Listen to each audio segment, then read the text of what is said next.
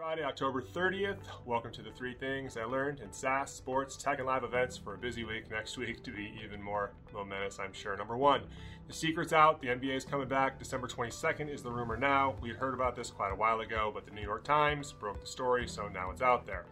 What the teams are trying to rely on is rapid testing. They're hoping to get 20% of their fan base back in the stadium as soon as they can and to fill the suites. You notice the Super Bowl said they're going to have 20% of their fans, but said nothing about suites and hospitality because the big dollars are in the premium deals. The problem is those customers aren't ready to come back. We talk to them every day. They're some of our customers.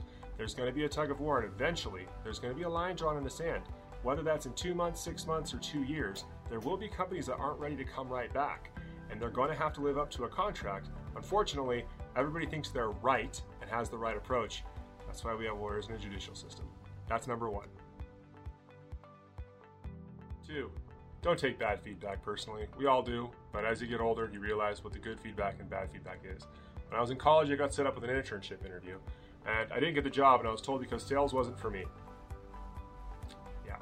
There's a lot of people out there looking for jobs right now, and you're going to get a lot of feedback. Sometimes it's going to be a silly reason, and you're better off just waiting for those who are going to appreciate your talent, no matter how hard it is to wait. Good feedback, on the other hand, we should be listening to. More often than not, decisions are made on a whim or personal bias or something that has nothing to do with you, and that happens both with deals, it happens with vendors, and it happens when looking for a job.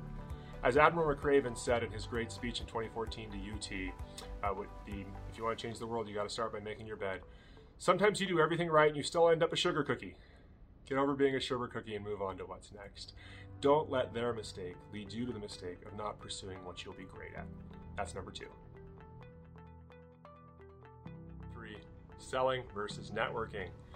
When you reach out to somebody and connect with them with the goal of selling them something along the line or selling somebody near them something along the line, that's not networking, that's selling, and that's totally okay.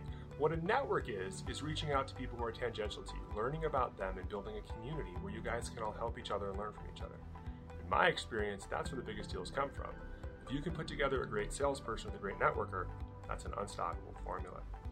A little tangent today. In 2009, I went to 16 cities in 14 days, meeting teams and trying to sign them up for Spotlight Ticket Management. At the time, we were a company of 6 people. I met a lot of wonderful people along the way, and some who believed in us.